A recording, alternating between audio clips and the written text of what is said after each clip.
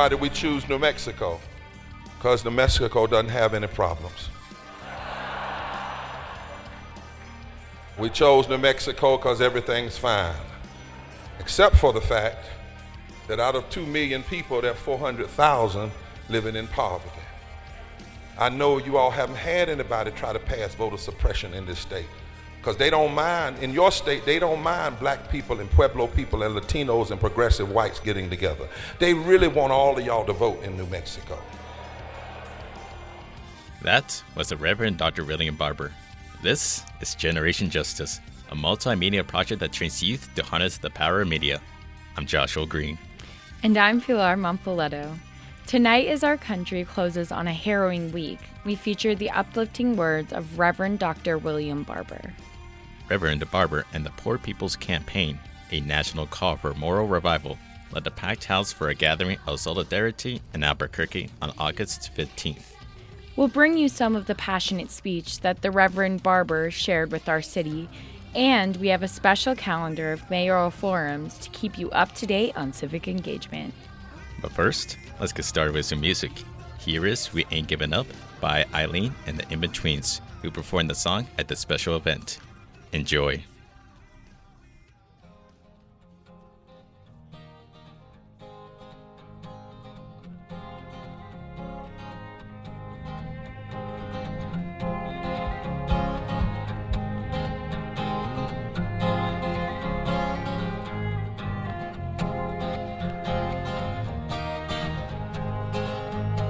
Mama, they wanna build a wall. Mama, they're gonna build it tall. She said, if you wanna stick together, if you wanna survive the fall, then you've got to build a bridge right through that wall.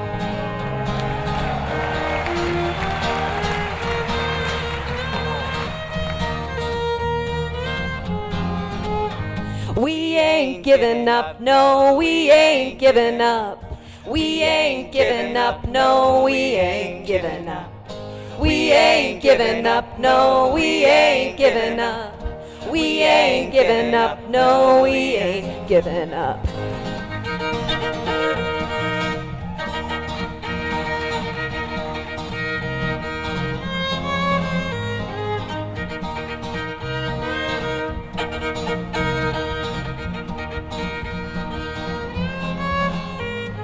Future is uncertain, the storm clouds gather now, but I'm here standing with my shoulder to the plow. I'm ready. We ain't giving up, no, we ain't giving up. We ain't giving up, no, we ain't giving up. We ain't giving up, no, we ain't giving up. We ain't giving up, no, we ain't giving up.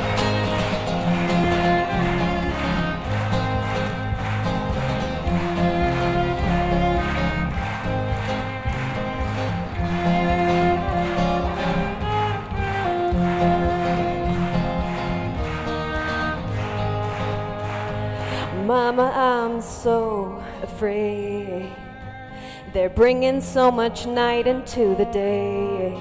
She said, you've got to hold on tight to each other and to the light. And don't forget solidarity.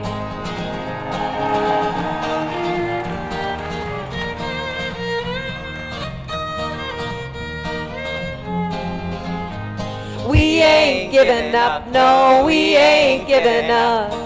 We ain't giving up, no, we ain't giving up. We ain't giving up, no, we ain't giving up. We ain't giving up, no, we ain't giving up. That's Lazarus on viola.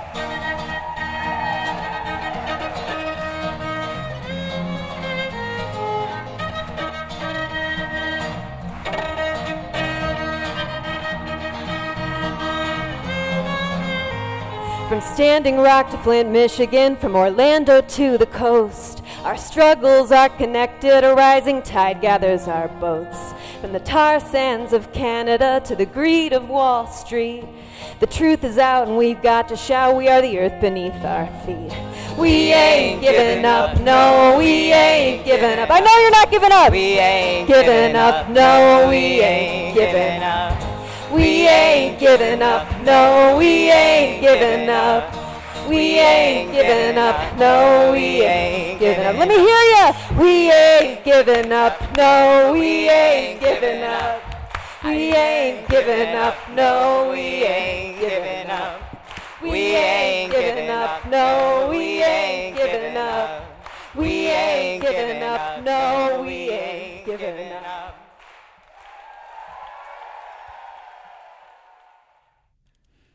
The Reverend Dr. Barber is a world-renowned social justice and religious leader who travels the country speaking against hate and discrimination. Reverend Barber is also the former president of the North Carolina NAACP. He stepped down to lead the Poor People's Campaign, a national call for moral revival.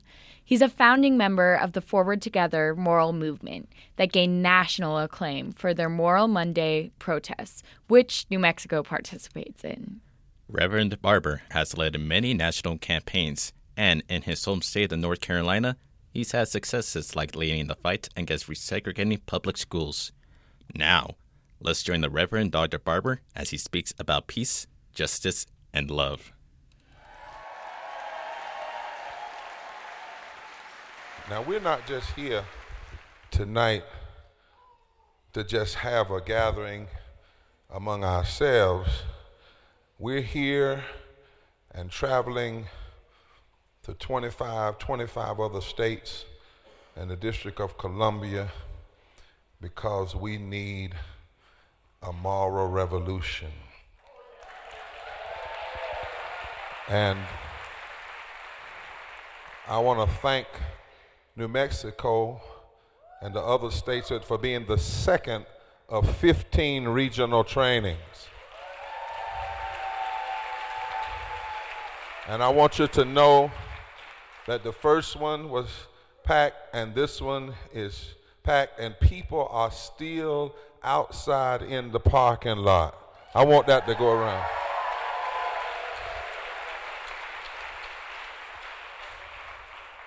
Here in the Red Mountains. I went out a minute ago because I'm part Pentecostal, so I'm always looking for signs. My grandmother I'm Tuscaroran Indian, white and black in terms of my ancestry, and my grandmother was a seer. And sometimes I bear the burden of that as well, being able to sometimes see and feel things very deeply. I didn't understand it for a long time until I had a conversation and was reminded that I was born in the year of death, 1963. George Wallace, as a governor, loosed the demons of violence through his mouth. Segregation yesterday, today, and tomorrow. And while my mother was carrying me, Medgar Evers was killed. And then there was a march on Washington, but some people need to be reminded that the March on Washington happened on August 28th because that was the day Emmett Till was killed, August 28, 1955. And then 17 days after my birth, 4 girls were blown up in a Birmingham church. And I've often wondered, what did my mother think that she had just had a child, and my father think in a world that was blowing up babies in Sunday school because of white nationalism and white supremacy. And then by November, a president was killed. And then the only thought I have remembering before I was 5 was my mother screaming in the house, and I came to find out later on, I was about 4 years old, and that was the day that Dr. King was shot. And so I was born in a time of tears. And so I'm sensitive to pain. In the Quran, it says in one place, Division 9, the believers, both men and women, are in charge of and responsible for one another. They all enjoin the doing of what is right and forbid the doing of what is wrong. To my Muslim friends, assalamu alaikum. There is a text in the New Testament that Jews, Muslims, and Christians actually honor because it comes out of Isaiah 61. And it reads like this: "The Spirit of the Lord is upon me because he has anointed me to bring good news to the poor. He has sent me to proclaim release to the captive and recovery of sight to the blind, and let the oppressed go free, and to proclaim the year of the Lord's favor." And one translation says, "the year of the Lord's breakthrough." The year of the Lord's breakthrough. And in that text, the word poor comes from a Greek word, potokos, which means those who have been made poor through economic system of exploitation. See, because when Jesus preached that sermon, there was a narcissistic tower builder sitting on the throne named Caesar.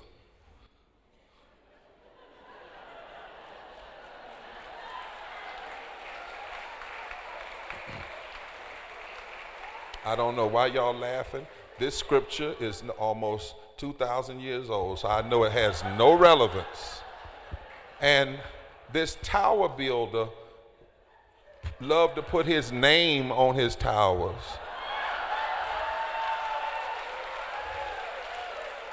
And put gold on, overlay his buildings with gold.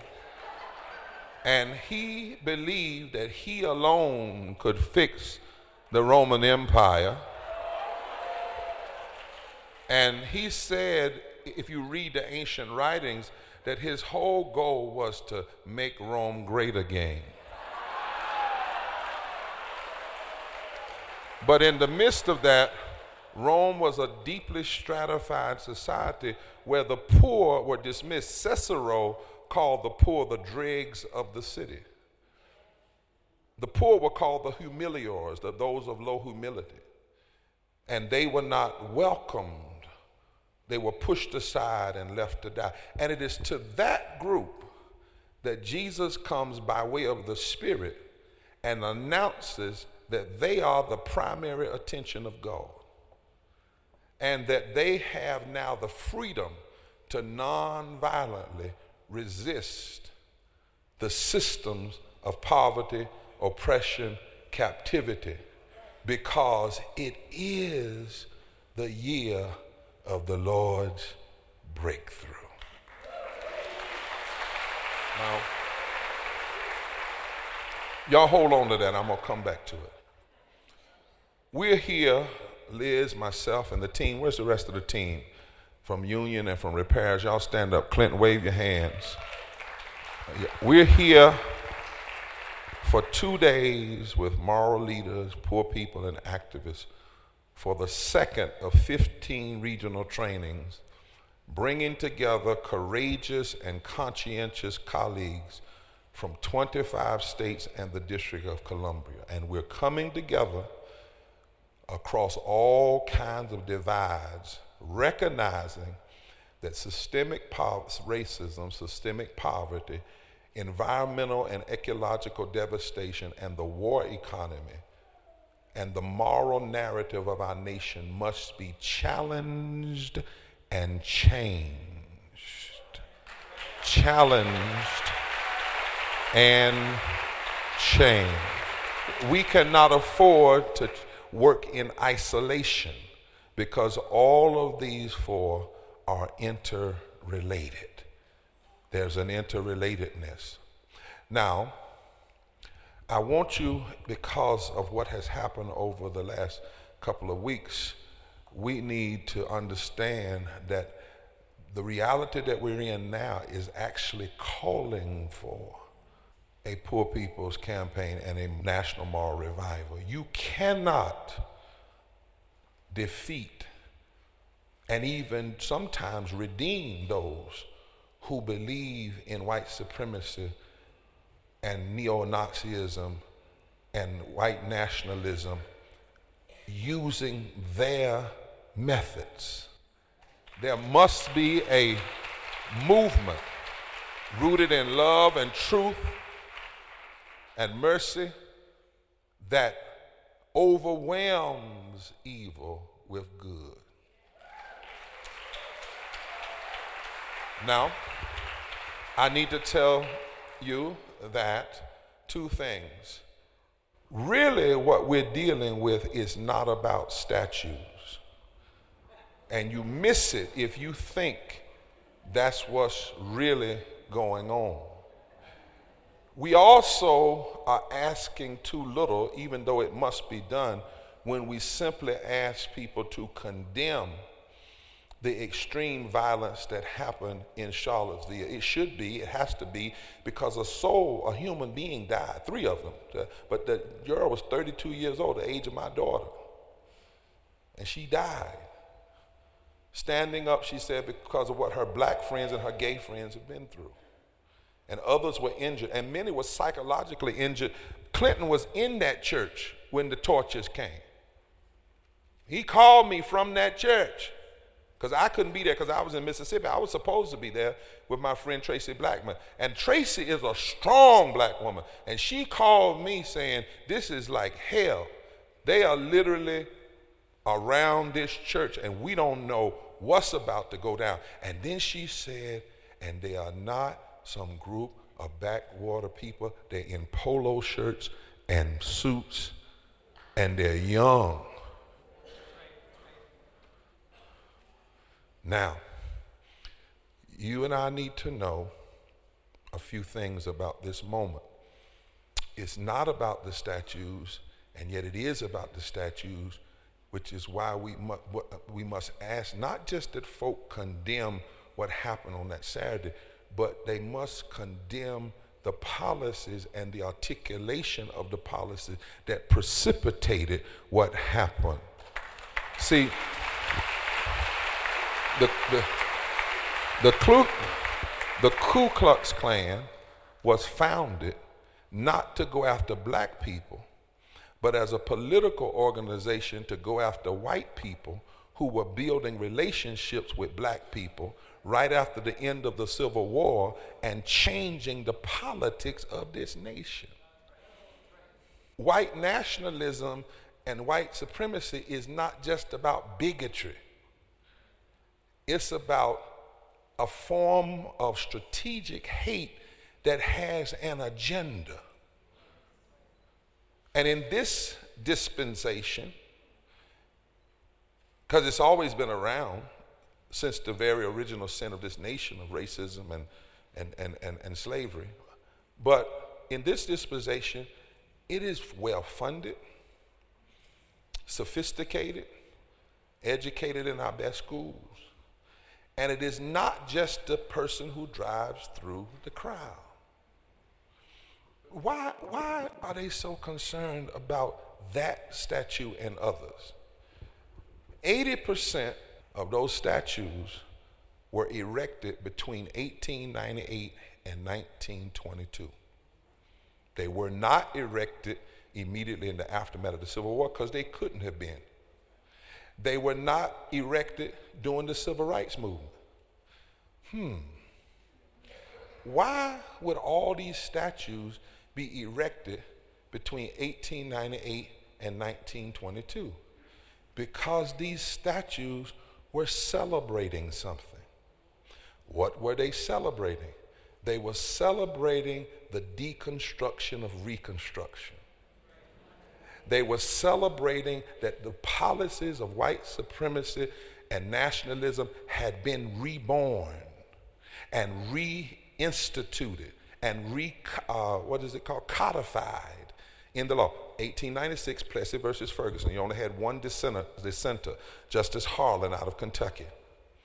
1898, the Wilmington riots, where black and white duly elected fusion politicians were run out of office, and more people were killed per capita on November 10th, 1898 in Wilmington than were killed on September 11th, 9/11, per capita. Black people were killed, nearly 3% of the city of Wilmington, to stop the progressive political movement.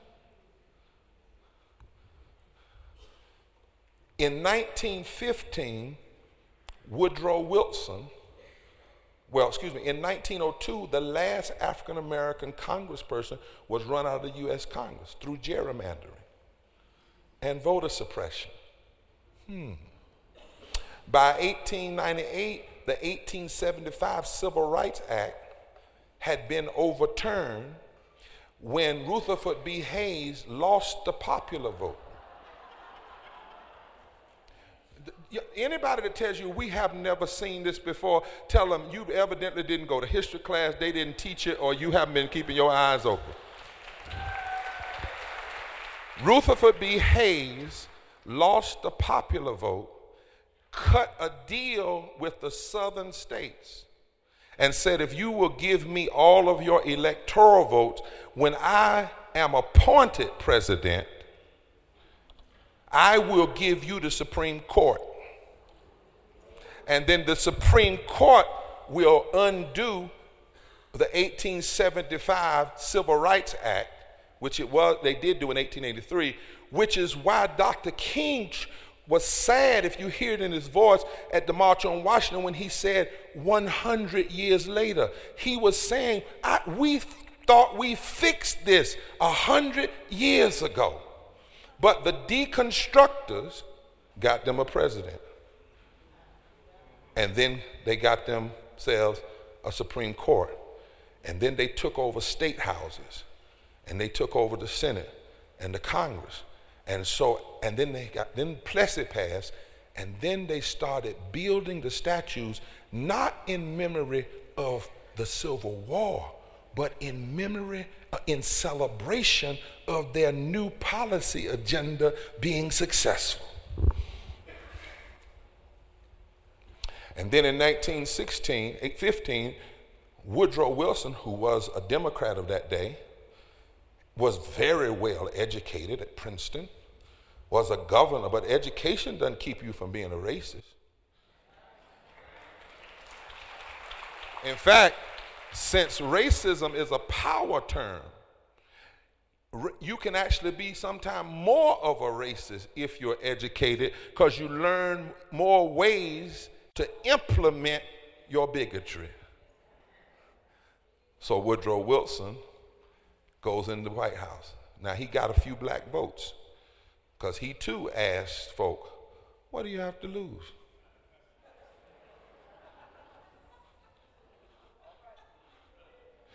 I'm trying to, I don't know, this isn't even in my notes, so I'm going with it. See, you got to remember, in 1912, Theodore Roosevelt had gotten convicted by the social gospel movement, and he started suggesting that everybody deserved health care and a minimum wage, and we needed to protect the environment, and public education was a moral issue. And he didn't win. But Wilson ran, and he received some black votes, and then black people went to visit him in the Oval Office, and he kicked them out of the office.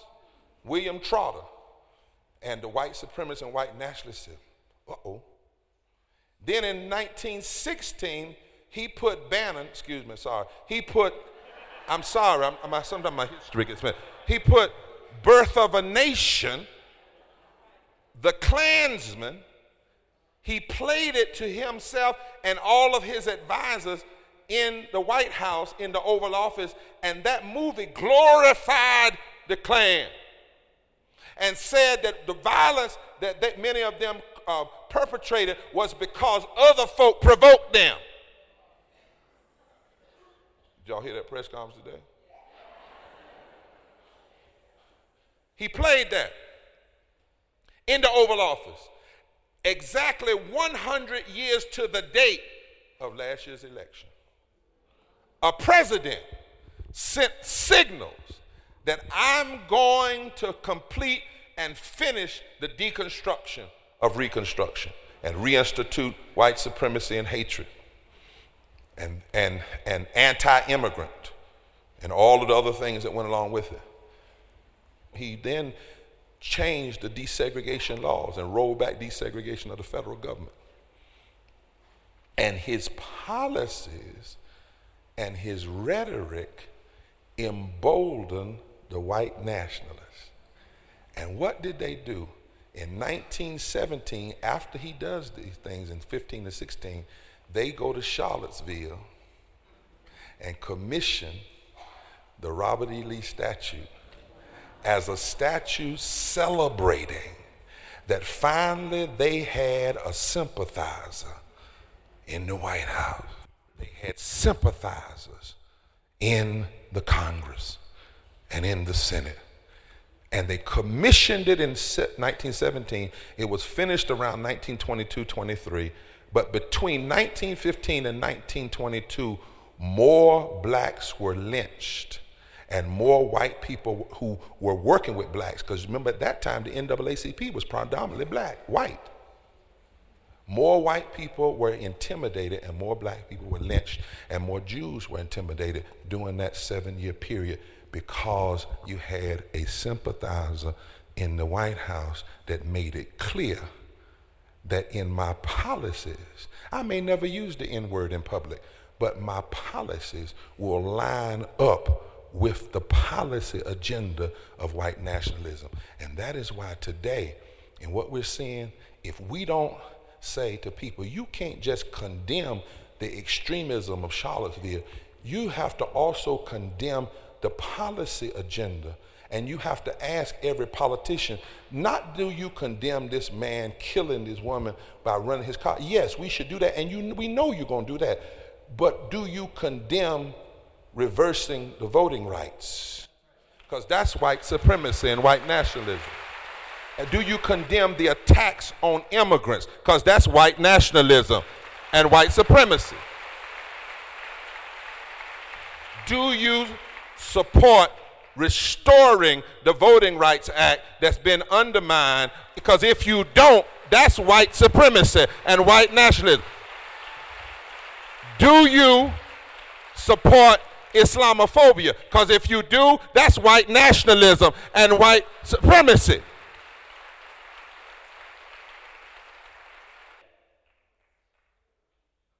We got to have a movement that unpacks it, because a lot of our white brothers and sisters are hurting and they get caught up with white rage and knee-jerk reality, and they don't realize that white nationals and white supremacists don't care anything about poor white folk and poor working class white folk no more than they care about poor working class black. Because if you read their websites and their policies, they don't want a living wage. They don't want health care for everybody. And it's not just these folk on the fringes. We have to ask every politician, how have you voted? Because if you voted in line with policies that are also embraced by white supremacy and white nationalism, then your vote has precipitated their boldness. And you have blood on your hand too. And let me tell you why we got to do it, because we missed it in South Carolina. 9 folk got killed in a church. And folk are now saying the governor was so brave to take the flag down. Now, this is serious business. NAACP been asked for 20 years, and that flag didn't. Living folk couldn't get it down. Now, so what that meant is only Black death matters. That's what that meant. And then Black death only matters at the level we say it matters. So 9 deaths, you get a flag. You get a flag that shouldn't have been up in the first place. For 9 deaths. And for the most part, we were too silent. And everybody was saying, oh, the flag came down. But voter suppression is still up in South Carolina. Denial of health care is still up. Cutting money for public education and giving it to private schools that can resegregate is still happening in South Carolina. We must get beyond just denouncing the extreme acts of white supremacy and also learn to denounce the policies that embolden white supremacy.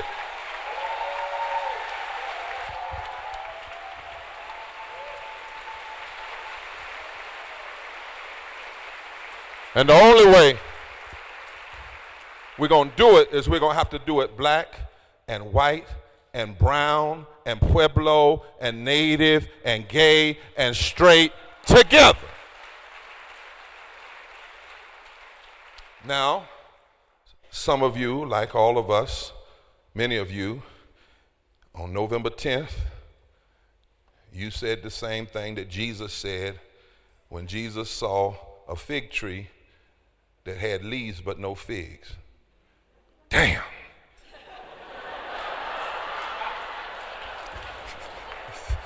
Isn't that what you said?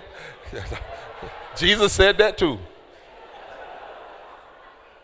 You said, what in the world? Now, some of you said, we've never seen anything. Stop saying that. Nail Painter said, what we have seen is the call and response of the American project. The call is for justice, and you'll have the movement toward more equity and more racial justice, but at the same time, you can have the progress of racism and injustice. It is as American as apple pie. And they knew that Trump was not suited to be president, but he was suited to fulfill the role of stoking white rage. And people are now fixated on Russia. Yes, they hacked the system, but before Russia hacked the system, voter suppression hacked the system. Racialized voter suppression that suppressed the vote. In Wisconsin alone, more than 250,000 people, and he barely won by 30,000 votes in that state. 900 fewer voting sites in the black, brown, and poor community. And then because of racialized gerrymandering, you have 16 to 17 seats in the United States Congress, the House of Representatives, that probably would not be where they are if they had not won through cheating. I want to say to you, don't be totally despair, because Walter Wink, who used to teach at Union, says sometimes you got to thank God for the blessing of an enemy. I'm going to help you. I'm going to hope y'all. I'm going to hope you now. There's a psalm that says, how can you sing a song in a strange land? Well, sometimes the way you get your gusto back up, the way you get ready, the way you get back in the game is you evaluate and take an inventory of all they had to do to beat you. And so, if it took to beat you, the progressive, the liberation movement, those who love justice, those who are the descendants of Cesar Chavez and Fannie Lou Hamer and others, if it took going all the way to Russia to beat you, if it took spending $10 billion in an election because of the illicit sexual relationship between the Supreme Court and big business that produced the bastard child of Citizens United. If it took 22 states engaging in voter suppression, if it took a man lying every other second, if it took state capitals all over this country doing everything they could to suppress the vote, if it took all of that to beat you, then that doesn't mean you're weak, baby. That means you're strong, because nobody, you better hear what I'm saying. If you have to cheat to beat me, you only cheat somebody that you can't win in a fair fight. You better pick yourself up. Pick your head up.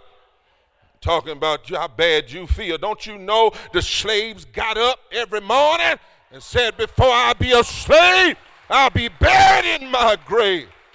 Don't you know women, before they had the right to vote, got up and fought back? Let me tell you something. They elected a president. They didn't elect God. Lord have mercy. God is still on the throne. And I don't care how bad the election was, you still alive and you got breath in your body. And if you got breath in your body, you can fight one more round. One more round. Welcome back to Generation Justice. Tonight we're listening to the Reverend Dr. William Barber talk about inequality and justice at an event hosted by the Poor People's Campaign, a national movement to fight poverty and oppression by renewing morality in America. Let's continue listening with Reverend Barber's insightful speech. Dr. King said, "The dispossessed of this nation, the poor, the white, the Negro, the Latino, the Native, must organize a revolution against injustice, not against the lives of persons who are their fellow citizens. We're not here to destroy other people, but against the structures through which injustice comes." And Dr. King said that's probably the only saving grace. It's not going to happen overnight, but nothing is going to happen unless we do that. And so here's the thing. There must be a moral movement that examines public policy from a moral perspective, not from a Democratic or Republican perspective. As Dr. Forbes in his book, Preaching in the Holy Spirit, says that the Holy Spirit, the Spirit of justice, gives us the strength to address the death of our times. The death of our times. And we need a movement that will examine the death of our times, a moral movement in every state, indigenous, homegrown. Liz and I are not coming here to develop a membership organization where everybody becomes a member of Repairs of Breach. We are resources. We are a traveling course in public theology and public activism. Prophets and prophetic movements have to be born locally and indigenously. Nobody's going to helicopter in and save. But what we can do is unite the many movements around the country. We know I'm a born and bred theologically evangelical, conservative, liberal biblicist, Pentecostal, charismatic. And that's why I don't understand these folk that say so much about what God says so little, and so little about what God says so much. Refusing to provide safety nets for poor folk and refusing to pay people a living wage when there are 400 families in this nation that make an average of $97,000 an hour, while we are locking people up who make $15 an hour and just don't make $15 an hour. That's just wrong. It's immoral. It's not left and it's not right. It's just wrong. Undermining public education, wrong. Fighting pro-labor, anti-poverty problem, wrong. Wrong. Not providing affordable housing when the president lives in public housing, wrong.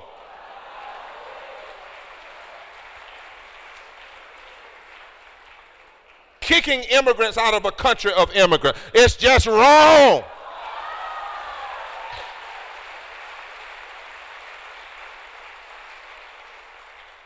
Warmongering, wrong.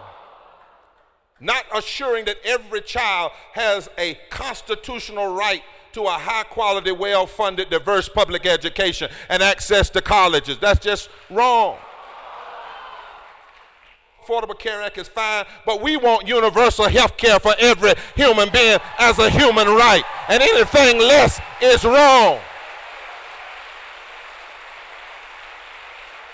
There must be a movement of people impacted and leaders, moral leaders and others who say that equal protection under the law for all people, regardless of their race, their color, or their sexuality, is non-negotiable.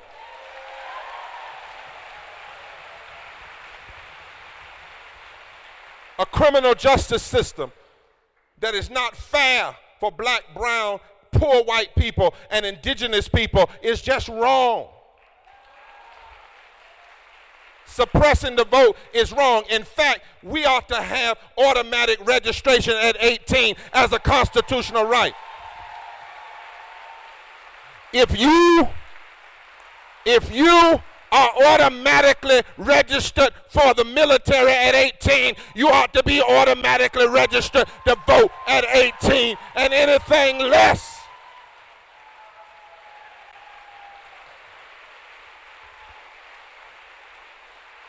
Women still making less than men for the same work. And then having men want to tell them what to do with everything down to their makeup is just wrong. It's just wrong. And this is not about saving the Democratic Party. We need a movement that will save the soul of this nation. And then secondly, there must be a moral movement committed even to mass civil disobedience, nonviolently, where people impacted by immoral, unjust policies with others are willing to go into state houses and to Ryan and McConnell's office and sit in like Rosa Parks sat in. But not knee-jerky, not just to sit in, but based on an agenda, based on not just cursing the darkness, but offering an agenda of hope.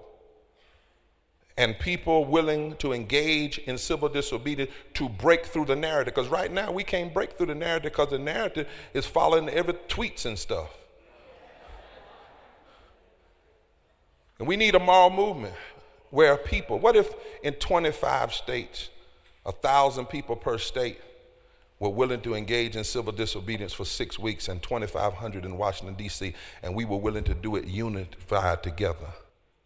What if we, instead of just focusing on D.C., we focus on 25 states and D.C., and we act simultaneously around an agenda to deal with systemic poverty, racism, ecological devastation, and the war economy? Now, I want y'all to know this is not an idea Reverend Barber came up with. It's not even an idea that Liz came up with. It actually is in the Bible. Listen, Amos chapter 5. Around about verse 10. This is what it says in the Message Bible. Listen. People hate this kind of talk. Raw truth is never popular. But here it is, bluntly spoken. Because you run roughshod over the poor, and because you take the bread out of their mouths, your leaders, you're never going to move into your luxurious homes that you built. You're never going to drink your wine in peace from the expensive vineyards you planted.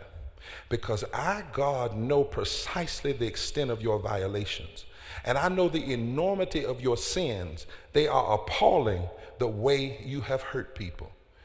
You are bullies, leaders. You bully the right living people. You take bribes right and left. And you kick the poor when they're down.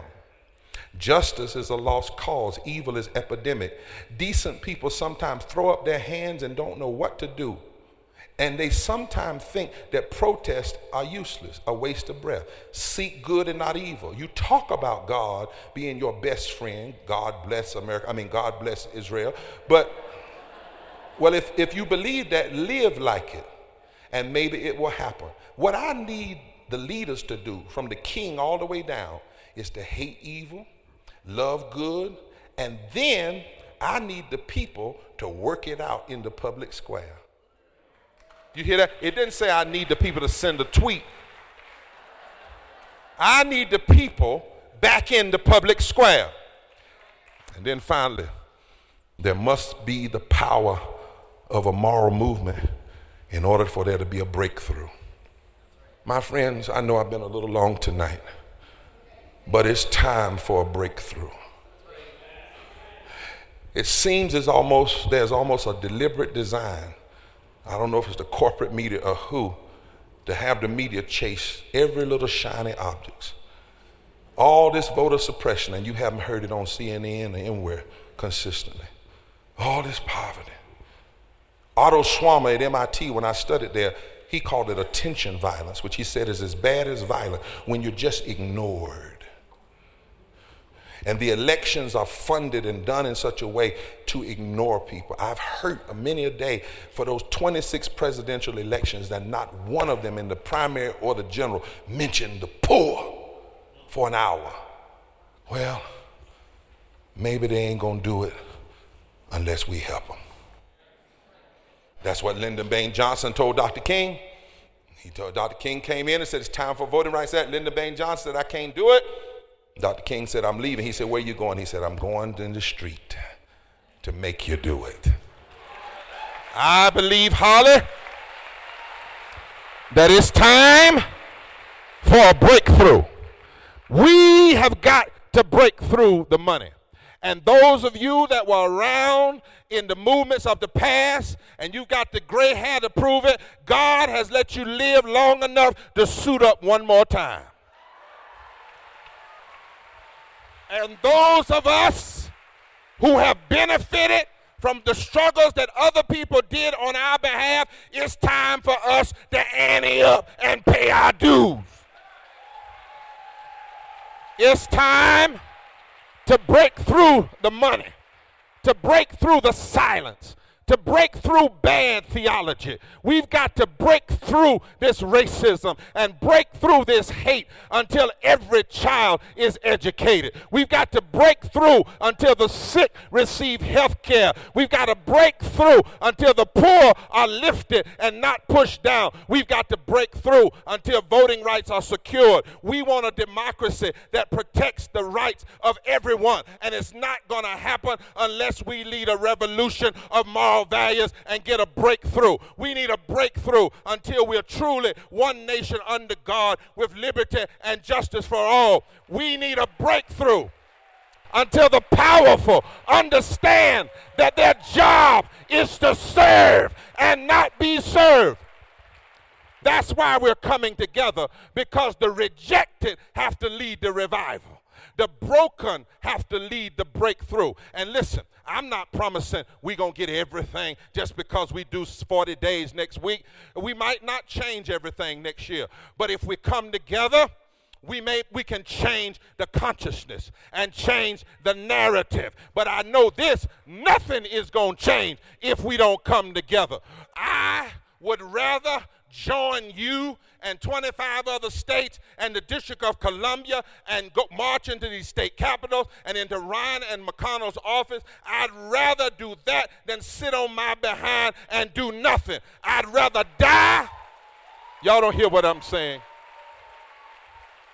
I would rather die trying to make things right than to do nothing and accept the things the way they are.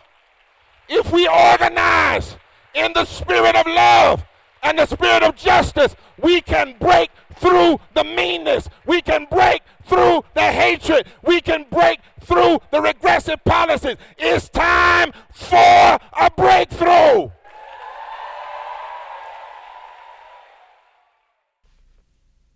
Reverend Barber, thank you for speaking on unity for the people of our state. We need to reflect on how people treat one another. Many of us overlook day to day. Continuing to move forward, let's not forget what we can achieve as individuals. Reverend Barber, you are truly remarkable, and you have shown the world the light that comes out of darkness.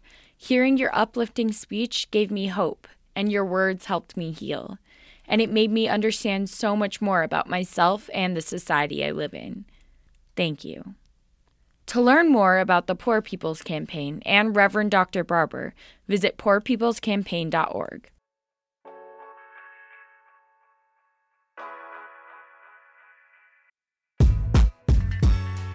We've come to the end of another great program. We'd like to thank our guest, Reverend Dr. William Barber, for sharing your passion, and thank you to the Poor People's Campaign for all that you do.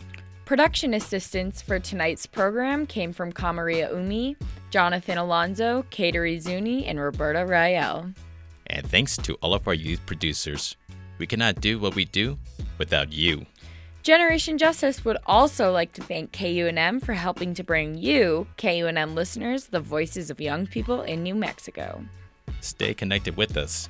Check out our website, generationjustice.org, where you can listen to all of our past radio programs, see music playlists, read our blogs, watch videos, and so much more.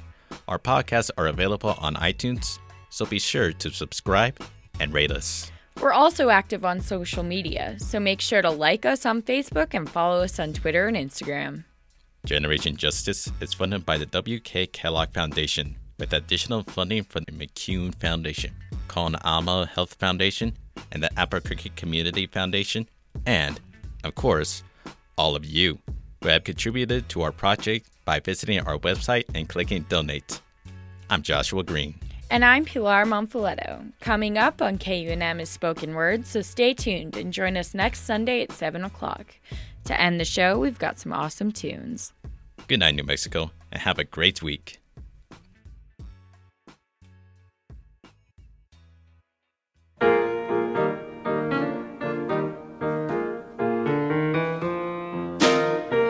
Mr. Backlash, just who do you think I am? You raise my taxes, freeze my wages, and send my son to Vietnam. You give me second-class houses and second-class schools. Do you think that all colored folks are just second-class fools? We got the power to be loving each other no matter what happens. We got the power to do that. On a le pouvoir de s'aimer, okay? We got the power to be ringing the great bell out there above us. We got the power for that. We got the power to do that. And we dream of home, I dream of life out of here. The dreams I'm gone, praise him till I'm gone. I'm gone, praise him till I'm gone. When the praises go up, The blessings come down. When the praises go up, the blessings come down.